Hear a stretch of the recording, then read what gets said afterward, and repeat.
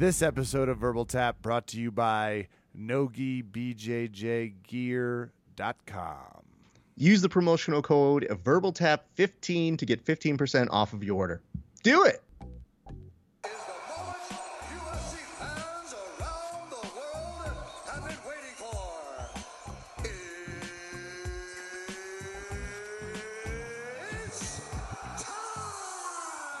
Verbal Tap fans, Raph shot for the stars this time and just came up a little short, but you outkicked our coverage from a credentials. So hats off to you on this one, Raph.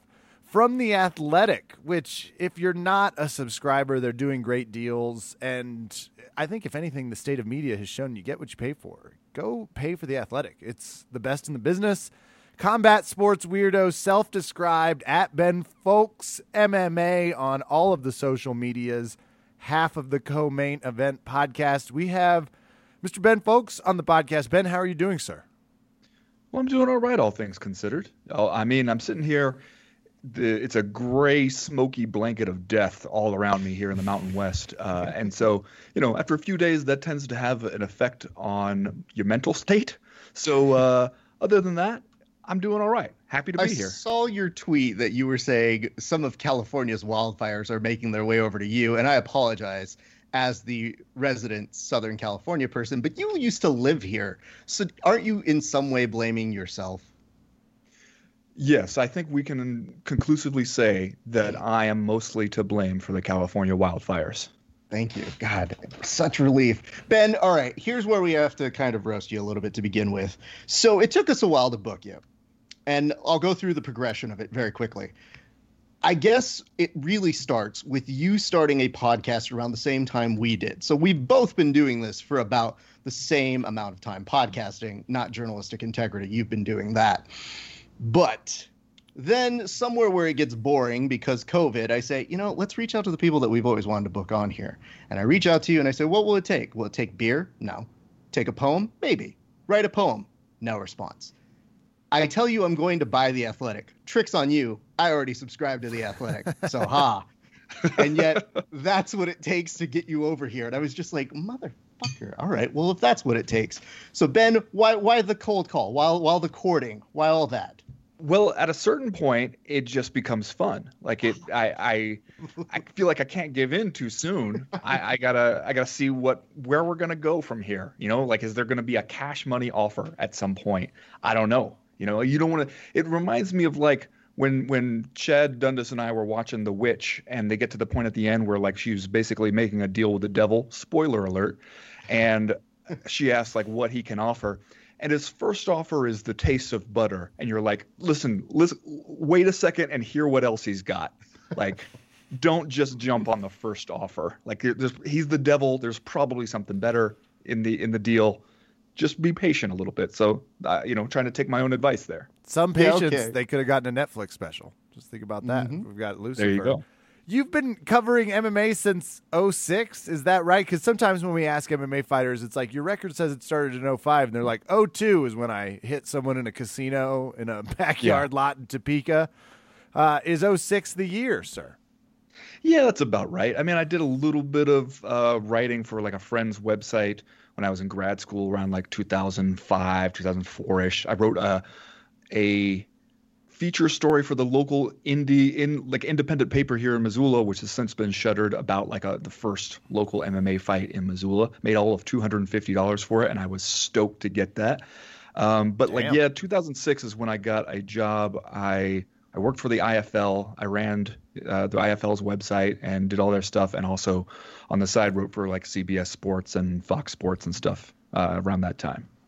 All right. Well, quick trivia.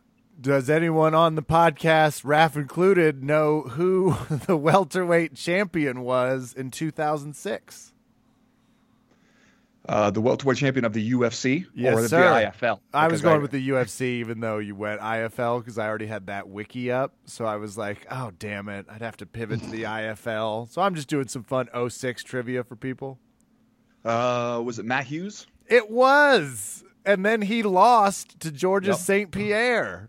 So he lost to St. Pierre, and then St. Pierre coughed up the title to Matt Serra not too long after that. Coughed up being the ideal term. Don't worry, I'll drop a few more of these, but Dynamite, Nice. He's 1-for-1. Raph, I guess it's true. He really does cover the sport. Verified. Yeah, I know. It's pretty annoying. Ben, here's where we're going to take a little trip back because everybody knows you as a guy who's been holding it down since about that time. Why did you start doing this? Like, I know that you're a creative writing major and it shows in your work because honestly, and I don't bring on guests to tell them this sort of shit often, but yours is the only work when I read it that I actually feel something. And it is hard when you covered a sport to continuously be surprised or be motivated to feel a certain thing after you read an article, because most of the time it's just shitty ads and terrible prose. So instead, when I read your stuff, I go, oh, well, I can appreciate something is going to make me feel this way. But what made you feel to the point where you felt like you wanted to do this as a sport? You know, I first got into MMA through jiu-jitsu, really. Like I watched the first few UFCs like on VHS tape, like a couple years or so after. I remember being in high school. A friend of mine, I played football through high school, and a friend of mine was a really good wrestler in high school, and he got into jiu-jitsu as just kind of as a grappling adjacent sport and was always telling me about it.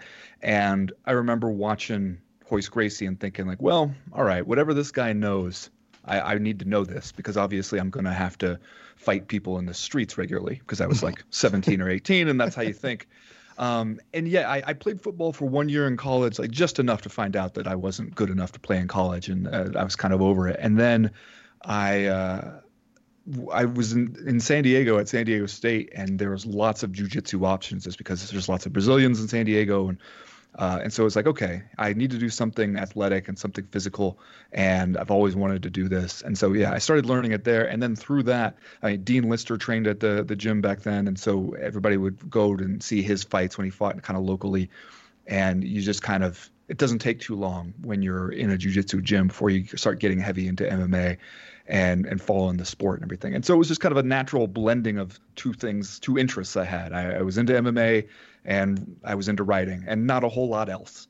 And so combining those was kind of just a dream job that I still kind of can't believe that it's worked out this well. And correct me if you're wrong, last I left off, you were a brown belt in jiu-jitsu, correct?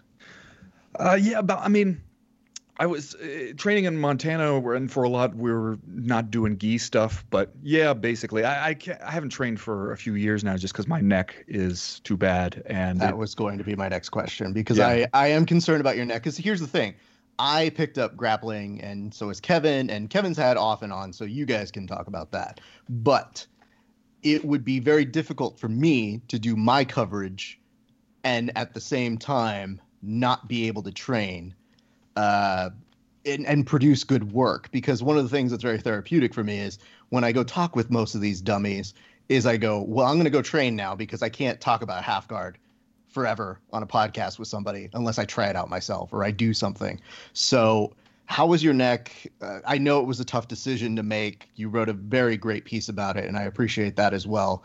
How has your neck been feeling since? It's not too bad these days. It kind of goes up and down, and I went through kind of over the summer I was looking at maybe doing a disc replacement because as you know from reading that story, when I talked to a lot of fighters, the ones who had the disc replacement spoke really highly of it. And I considered that for a while, but then the doctor was basically like, you're not a great candidate for it just because of how many they only do it on 2 levels and how many different discs I have that are messed up. But it's kind of at this point a thing that I just manage. Like my fingertips are kind of always going to be numb, it seems, and I just live with that. And I play hockey as my main athletic outlet now, and every once in a while if I get banged into the boards or knocked down onto the ice or something, I'll feel it in my neck for a few days.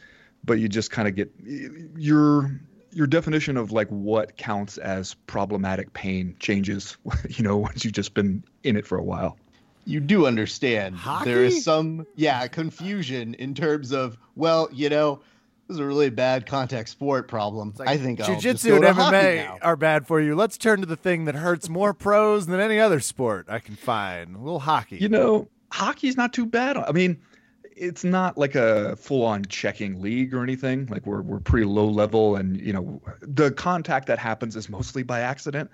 And the real thing is just not having people grabbing onto my head and yanking on it, and all the stuff that goes into it with jiu-jitsu, where you get stuck in a triangle choke once, and you tweak your neck wrong, and you'll feel it for a long time. And I went through a whole bunch of stuff tried all kinds of different treatments, like steroid shots in my neck and everything, and they'd help for a little while, and helped even enough where I was like, okay, maybe I can get back on the mat. And then I just do it to myself again, and it kind of just got worse and worse, to the point, like when you're in that really bad pain from that, like it's like a nerve thing that goes all down your arm, and it just makes you miserable. Like you can't sleep, you can't concentrate on anything, and it'll ruin your whole quality of life. And so that kind of got me finally to the point where I was like, you know what, maybe you've done as much jiu-jitsu as you can do. Well, here's the slight relief I'll tell you about, which is Stipe Miocic a couple weeks ago famously was telling reporters to fight for it, to ask questions. And I've done some coverage at some UFCs, and I've been in that press row, and I've looked around, and I thought about it logically, and I'm like, I like my chances here.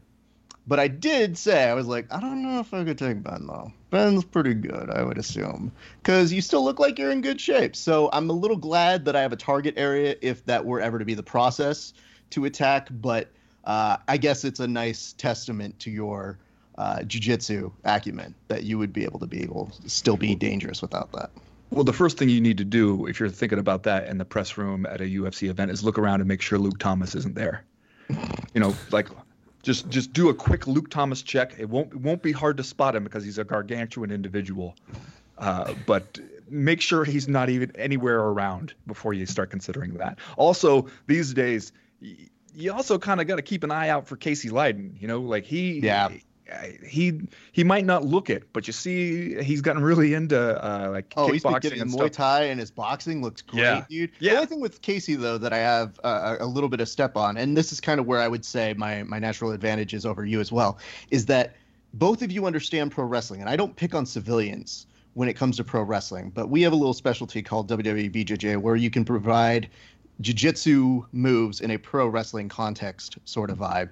And I feel like with Casey, he would like it if I hit him with the steel chair, but he would understand why it's happening. That's true. And he would sell it.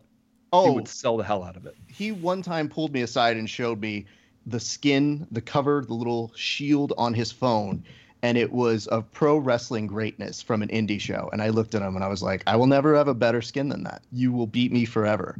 And he smiled greatly. But yeah, no, I mean, we have great people in the sport. Luke's only a little different in that I would ask him, I'd be like, hey, Luke, rank your top 10 favorite rap songs. And then he would give me a long answer about it. And at which point I'd already have the microphone. So I've thought about this long and deeply. Yeah, clearly you have. And you have a pretty good strategy. He's nothing if not thorough. That's what it's a lot of downtime in MMA reporting. I feel like so you can size people up. The NBA does do this. Their press corps has a game that I assume only the press corps watches, but maybe similar with a MMA grappling tournament probably for journalists, though I, again, would say viewership's going to be down. Yeah. That's just my one comment. Yeah, that's one of those events where you wouldn't want to focus on how many people are watching, just on who's watching. We get a lot of people who always challenge me to a super fight, and I go, do you want negative ratings? No, my bread and butter is doing the talking parts. You guys go out there and compete. I have no interest in being that. That happens to you a lot, huh? Because that might say something. Well, yeah, kind of. I mean, here's the problem, Ben. You don't do as many memes as I do. So I do memes. I do impressions of people.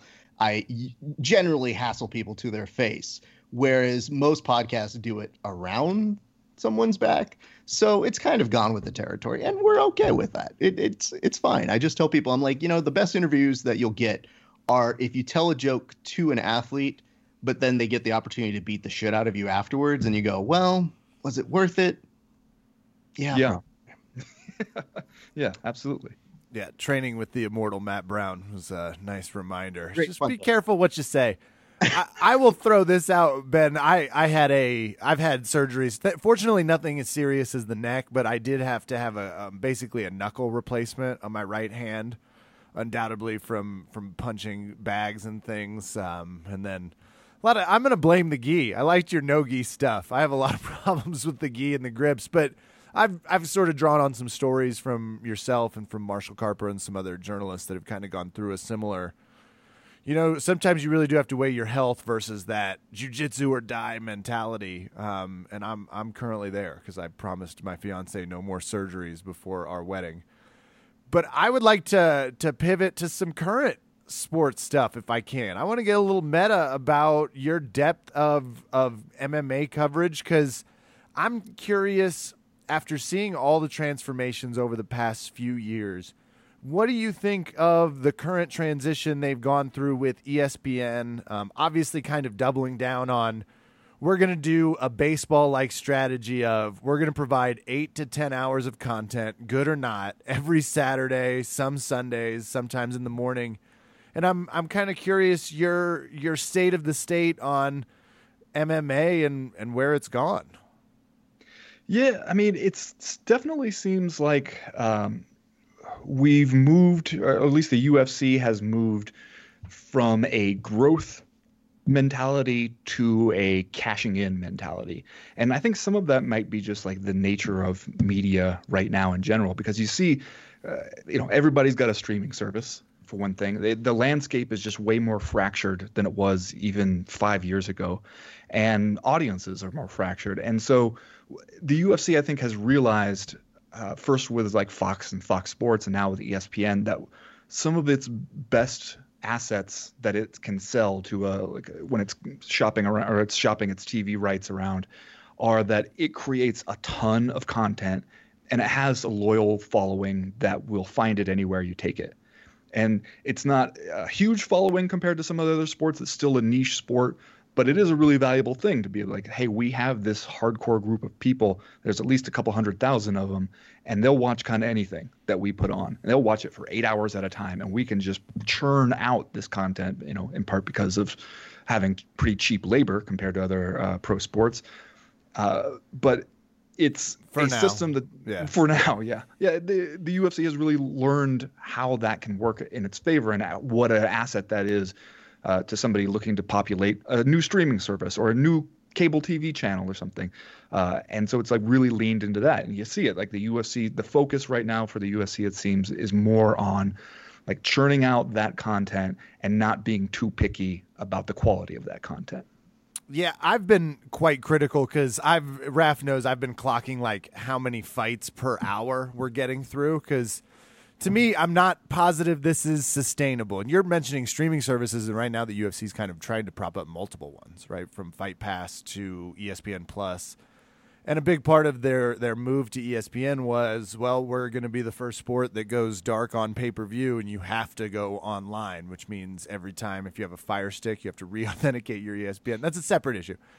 But you're getting into it. You wrote an interesting article about like the tournament that was forgotten in the UFC. And one of my big critical items is I feel like the fighting, we've gotten a little less attached to the fighters. If I go back to my 2006 list, right, Matt Hughes, Rich Franklin, Chuck Liddell, Randy Couture, fighters we kind of had this emotional attachment to. And anymore, you find yourself outside of the occasional, watching Overeem do this thing at 40, which is still phenomenal. Outside of him, it's like, good luck picking a lot of these fighters out of a lineup or from knowing from their previous. Do you see this as sustainable for the UFC in terms of the next 3 to 4 years? Or are they headed towards a baseball-like drop-off? That's a good question. I don't totally know, because it seems like fight sports might be one of those things where you get fans in, but you don't necessarily hold on to the same fans all the time, that they might cycle through every once in a while. But then that means you need to find a way to keep appealing to new fans if you're losing old fans. And it seems like I definitely agree with you that it used to feel like there was a more clear process of kind of taking someone from like the Spike TV fight nights, maybe you'd get into them on The Ultimate Fighter back when people still watched that. You'd see people on these Spike TV fight nights, and then they'd kind of graduate to pay-per-view. And so you got to a big pay-per-view, and it felt like you you know pretty much everybody on there if you're a follower of the sport. And now like you can be a pretty hardcore follower of the sport and tune into like a pay-per-view, and outside of the main card you might not really know that many people. There's more like the pipeline is more from like stuff like, you know, the Contender Series, which is like a niche within a niche. And also some of it now is like the feeling is heightened by the UFC not having access to its full roster because of travel restrictions having to do with the pandemic. So you see a lot of the same people show up, but you also see a lot of people who maybe otherwise wouldn't have gotten UFC contracts right now show up in there. And it just creates a feeling of like you're looking through a fight card and going, who are some of these people? I just want the tournaments back. I'm ready for something fun. Like put some money above the fight cage, whatever you need to do. Dangle Anderson Silva's ghost. I don't care. I just want something fun and a little off-catchy. But yeah, I hear you there in terms of I hadn't factored in as much the travel restrictions, but that's a nice plug for wear your mask if you're out there and not considering it here in the U.S. But yeah, I mean the tournament stuff. Like tournaments can get messy, and I think that's the thing that scares the UFC away from doing it. That it feels like, okay, if you do a tournament, somebody gets hurt, that kind of stuff. Especially like those old one-night tournaments, you know, you don't see too many people even attempt that these days. But yeah, I mean, the other thing about a tournament is it gives you this instant feeling like this matters. You know, like you put any people in a tournament, and by the end, the two people you end up with in the finals, they feel important just by virtue of having made it through this tournament. And that's one of the things that I think, you know, Bellator and PFL and other organizations can kind of lean into when they're looking at like, what can we offer that the UFC doesn't? Well, the UFC doesn't want to do this tournament, so you can do that. It is one of the things that we see over on the grappling side, which is, you know, I've done commentary for events where there's a tournament and you go, well, it builds the own narrative right there. Like, I don't have to do much. I just have to tell you what is chronologically happening, and there's a story already there. Is harder to make that happen, I guess, in today's terms. Because even when we do look back at it, and I guess to your point, is you go, man, what the fuck were we on doing that? Like, how did that why did we let that happen? And we go, it seemed like something to do. Yeah. No, exactly. Well, Chad and I often talk on the CME about how every once in a while you're reminded that it's a good thing people aren't paying closer attention to MMA. Like, you know, we used to complain about like, oh, you know, mainstream media doesn't really pay attention, doesn't treat it as serious a sport, that kind of stuff. And then every once in a while when we're getting up to really, really weird stuff, we're like, it's a good thing. It's a good thing they ignore us. Because if they knew what we were up to, they would be horrified. Well, we had a nice little excursion this week where people looked to me and Kevin amongst our own circle of friends and are like, can you explain the Joe Rogan thing? And we go, we'll do a show. Just go away. We'll talk about it. But, you know, we look at people and you go, that's how we're starting to break through, is our personalities are peering their head out and seeing what more can they do? How many photo ops can they have with the president? How many different ways can they find to plug things? And I go, we're breaking it, but there's still a lot of shit that we get away with when Dana White says something so incomprehensibly stupid that we go, if we were the NBA, it'd be a wrap, right? Yeah, exactly. I mean, Dana White is a good example, because if you think about so much of the stuff he says and you try to imagine some major sports league president doing it, and you just can't even picture it. But then at the same time, I mean, I think that's one of the things that especially maybe not fans as much, but like the TV companies and everything have really appreciated, is like they like to have Dana White as like the Vince McMahon of this, and they like to have him as a fixture because the fighters are going to come and go, you know, they're going to retire or just age or sign with someone else, but Dana White can always be there kind of hawking the product and, you know, yelling about why you should buy it. Until his neck swallows his head. Correct. He will be there. You guys are already hitting on it, but do we feel like the journalism's gotten better respect in MMA or less? I tend to say better just because we finally have a whole row of press corps, but it hasn't stopped Dana from yelling F-bombs at whichever reporter asks a question. Yeah, I mean, he's going to do his usual stuff, and in a way, I mean, he makes for good copy. Like if you're a reporter, you're always going to get some stuff out of Dana White. And I remember especially back when I was traveling to a whole lot of events, like I was on the road, for an event at least once a month, and sometimes a couple times a month. And when Dana White would do the thing after, like he'd sit there for the press conference back when they'd have, all the fighters at the press conference at once. And then afterwards, Dana would sit there and would, just do like a scrum with the media members. And it was like 30 minutes or so. Like he'd sit there and just answer questions on a variety of topics. And you always kind of knew, like, he's always going to say something in there that's going to be newsworthy. And if there's some kind of controversy or some hot discussion topic, you can just kind of throw it up there for him and he's going to go off. And that's going to, it's going to give you some material. And so there's something to that. But I also think when you're one of the media people who where that's just your regular beat, is like you're at all the events and you're always in this conversation with Dana White. It's possible, I think, sometimes for some of those people to just get a little too like on the team, you get a little bit too much pulled into the orbit, and where they're playing extra nice with them, and they know that they don't want to get the UFC pissed off at them because they depend on the access and they depend on being able to be there.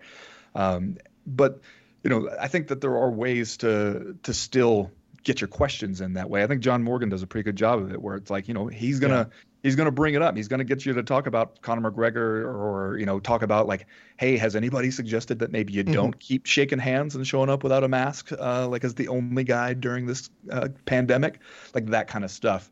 I think that it does create, though, a little bit of a difficult situation for some of the media, where like if you really depend on being there, and especially in the past, the UFC could be really overbearing in like how it would give access or take it away to try to mold reporters to its means. It's what it wanted it to be. Don't say, Ben. Yeah.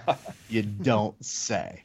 I mean, historically on this show, I was there for, I guess I want to say, the press conference after GSP retired.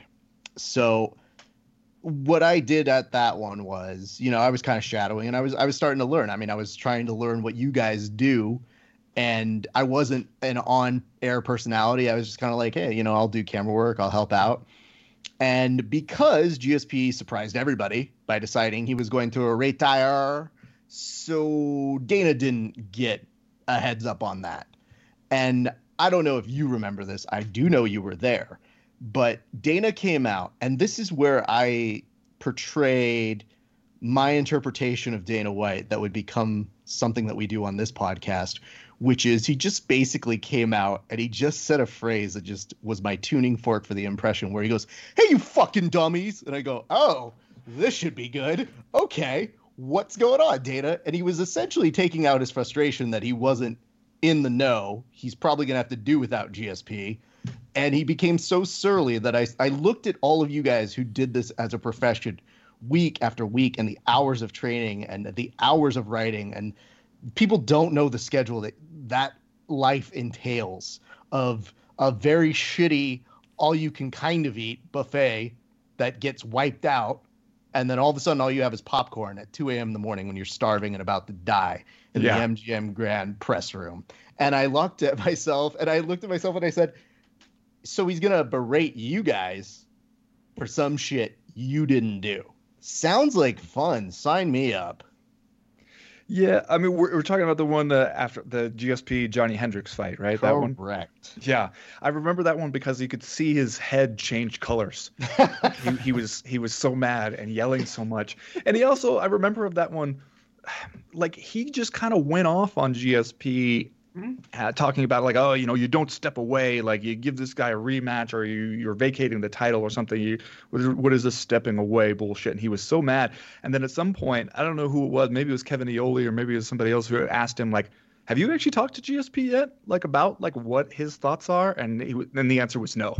No, he had not even spoken to GSP before just showing up and burying one of the like biggest draws and greatest fighters that the company has ever had.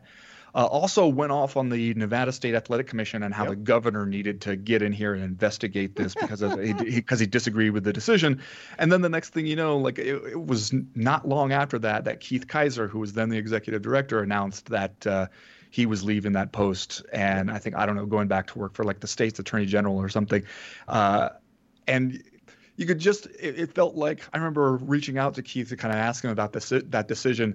And it didn't seem like, the governor had ran him out of the office on the request of Dana White or anything, but it did seem like Keith had kind of hit a point after that where he was like, you know what, I've had enough of this crap. Yep. I'm out. And you couldn't really blame him. I mean, I remember especially what you're alluding to, because I think we made a joke on the show that was kind of like, when I came home, I go, I don't even know how to fully make people aware of what I saw because it's a specialized version of it. I've seen other ones, I've been to other ones, but that one felt so uniquely like I'm going to make Dana a caricature on our show and I'm going to have fun with it. But the real core of it was just looking at how he interpreted that, where he's like, we need to get people in here and really look at this. I need Judge Judy in here. I need 3/5 of the Supreme Court, the good ones. And I just couldn't think, like, how does this happen so uniquely to our sport? And yet everybody just kind of nods and smiles and then, it's got to get up here by about 2 a.m. Hopefully I'll be done. So I guess the question I want to follow up that with is, when did you decide to start pulling back from doing the grind of traveling consistently? Yeah, I mean, a lot of it was having kids and just my job description also kind of changed as I moved around jobs a little bit, but it was like, once I had kids, and it's harder to just, especially really small kids, like when my oldest daughter was first born, it's a little bit harder to justify to yourself, like, do I need to go to, spend 5 days in Las Vegas or Toronto or, Cincinnati or wherever, for this particular fight card? Like, is this a big, it made me pick and choose a little bit more, like which ones are the big ones that feel like you really need to be there. Cause you do get something out of being there, not only just like the access, but like, you get a chance to talk to people that you otherwise wouldn't talk to, and they get the chance to see your face and kind of know who you are. And you come away with a different impression of the whole event. But it's also like you kind of got to get a little proactive about doing that, because the UFC has gotten to the point where it's a well-oiled machine at running these live events, and it really knows exactly how to do it. And the schedule is just like clockwork kind of each time. And I think a lot of people who cover a lot of those events, it's really easy to just fall into that rhythm that the UFC sets for you, and then you end up just going where they want you to go and seeing what they want you to see, and it's harder to find stories that not every other outlet is finding, like, because you're all just kind of sitting there at the same media availabilities, hearing more or less the same stuff. You got to try a little bit harder to get out of that and find your own story within that. You find some pretty unique ways to give us more in-depth coverage, which is a nice plug for me to throw at The Athletic. What's your approach when you're looking at stories? Because without Clockwork, one of the things you can rely upon is MMA websites. I'm not going to use journalists in this particular, and I'm making that distinction for a reason, because you can count on them to aggregate the same exact story or the same exact ESPN or Dana White foothold. You don't do that. What's your approach to offer that difference, which also gives some people some insight into why they should subscribe to The Athletic and check you out on the co-main event? But just curious your approach. Well, I mean, a lot of it, I'm lucky to have those kind of platforms and opportunities to do that, because I've had those jobs before, like with other websites where, they kind of tell you like, hey, Conor McGregor's in the news. We need to have some Conor McGregor content up there. He's been arrested again. Like, let's get another Conor McGregor column, or like, can we just get a column with this guy's name in the headline, just so that because that's going to get us some clicks. And at The Athletic, I don't have to do that, and so that's a little nicer. Like, I just don't have to churn out as much sheer volume in terms of like content. You get to actually work on some stories and to be like, okay, here's a story I'm working on, but it's going to take some time. When you got to talk to a whole bunch of people and track them down and then do like research on it and then put together like a 3,000 word story, that's going to take you some time. So you're going to be working on that rather than just churning out a whole bunch of stuff every day. But then the nice thing about that is that you do get the opportunity to kind of look around at stuff that other people aren't writing about and tell stories that other people aren't telling. And, one thing tends to lead to another, like the tournament story. I decided I wanted to do a story on Jeremy Horn and just kind of the career that he had, because it was pretty unique. And once I was talking to him, he's the one who told me about this tournament. And when I looked into the tournament, you realize, like, oh man, there's a ton of known people that were in this weird tournament that I never heard of before. I'll go look into that. Or, I'm talking to somebody for one story, they mentioned something else, and I kind of have a little bit more free time and freedom to roam and be like, well, that was an interesting topic. Like, let me look more into that. And that becomes its own story. And for our listeners under 22, when he said 3,000 words, we used to use word count when we'd write longer essays and articles that you read. We'll put a footnote in the website description so people can follow along. But I appreciate that. So it's essentially a work hard, keep the grind going, and this is more of a position you've been able to work from out of hard work, not necessarily something that, because you've had to do both, I guess, is the better way to say it. Yeah, I've had experience doing a little bit of everything, I think. Yeah, it's also how The Athletic gets Mike Lombardi. You're going to find out I consume a lot of media here, so that big fan of The Athletic from their coverage of the sports, but we are rounding third on being able to keep Ben for the entire 3 hours worth of content Raph and I wanted to cover. But we're going to throw it to you, sir. Do you have any topics you want to hit with us before we bounce you out of here and back to your life of writing? I'm curious what you like. One of the surprising things that I've learned from running an MMA podcast is Chad and I sometimes talk about how we can mention seemingly any topic. Like if we mention something about, like scorpions of the American Southwest, in passing, it's kind of guaranteed that somebody will like write into us and be like, actually, I am a scorpionologist. I've studied scorpions for the last 15 years. You guys, let me correct you guys on a fact here that you guys got wrong about scorpions. And I wonder sometimes, is that just our listening audience, or is that just, if you run a podcast, are you just constantly, like, it seems like anything we might just touch on, there's somebody out there in the listening audience who is a damn expert on it and can tell us all about it. I would tell you this, your audience is far smarter than ours. I was just going to say, we still get the opinions, but none of the credentials. Yeah, what we get is, so what they lack for maybe facts about random ass shit, they more than make up with truly sincere appreciation, or like when I go to train and they spot me, they'll look over and they go, Raph, man, how is your arm bar? Has it been coming along better? And I go, why would you? I talked about it on the show. It's not bad, still sucks, but thank you very much for asking. And I forget these things, so a lot of the times we put it out to the ether and we just forget. I think I mentioned I don't invert because I'm over 30 and I like my neck. And somebody was like, I don't know if you've seen some of the Mendez brothers. It's like, shut up. Yes, I've seen it. I'm still not inverting. How's that sound? Yeah, see, that too, I mean, every once in a while, like I remember, you get to know people who are like readers, like longtime readers, or get to know them through like Twitter or something like that, or through the podcast listening on it. And then like you'd see them like post a video or something of them like at like a grappling tournament and realize, oh, holy shit, this guy's actually really good. And like, okay, it's kind of a nice feeling to be like, okay, the people who actually seem to know their stuff are into your stuff. Like you must be doing something right. Yeah, and I mean, again, I think one of the funnier things to us here on the show is, for our show in particular, Kevin and I had gone back and forth about starting a podcast, and you're one of the guys who I remembered reading before I had any inclination to wanting to do this. This was just a sport I liked, and I knew I liked your writing, so I was like, oh, good for him. That's awesome. And then right about the time we're about to start doing a podcast, you and Chad mentioned you're going to do your own. And I don't know if you ever caught wind of this, but our first maybe 10 episodes or so, we put you guys as our direct rivals. Now, there's no reason for that other than I just think it's funny. And to us, the fact that both of our shows still exist in very different spaces is still kind of a thing where I go, God, we're both still doing this. Yeah, How is this happening?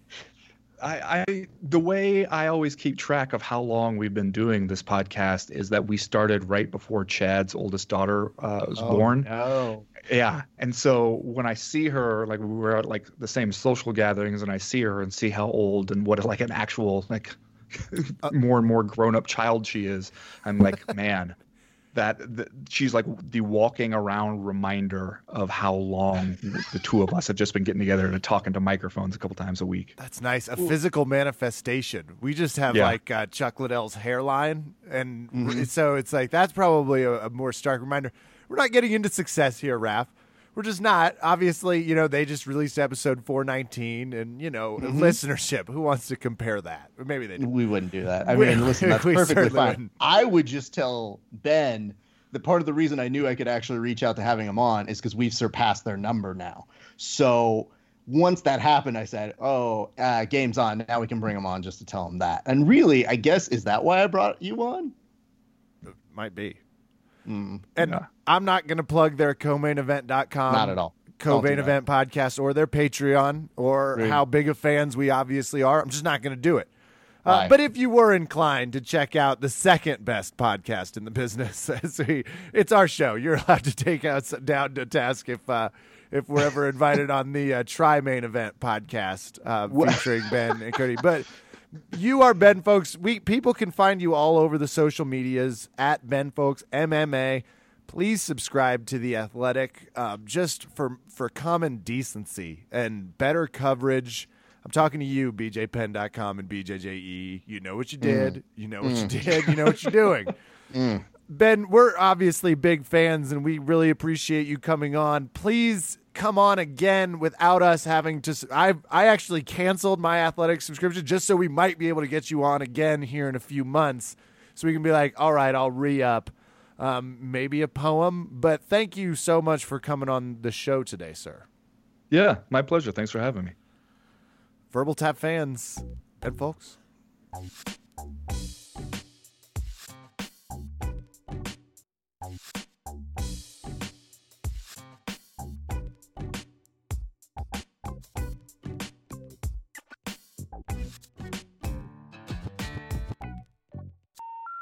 The number you have dialed has been changed. The new number is, please note, the new number is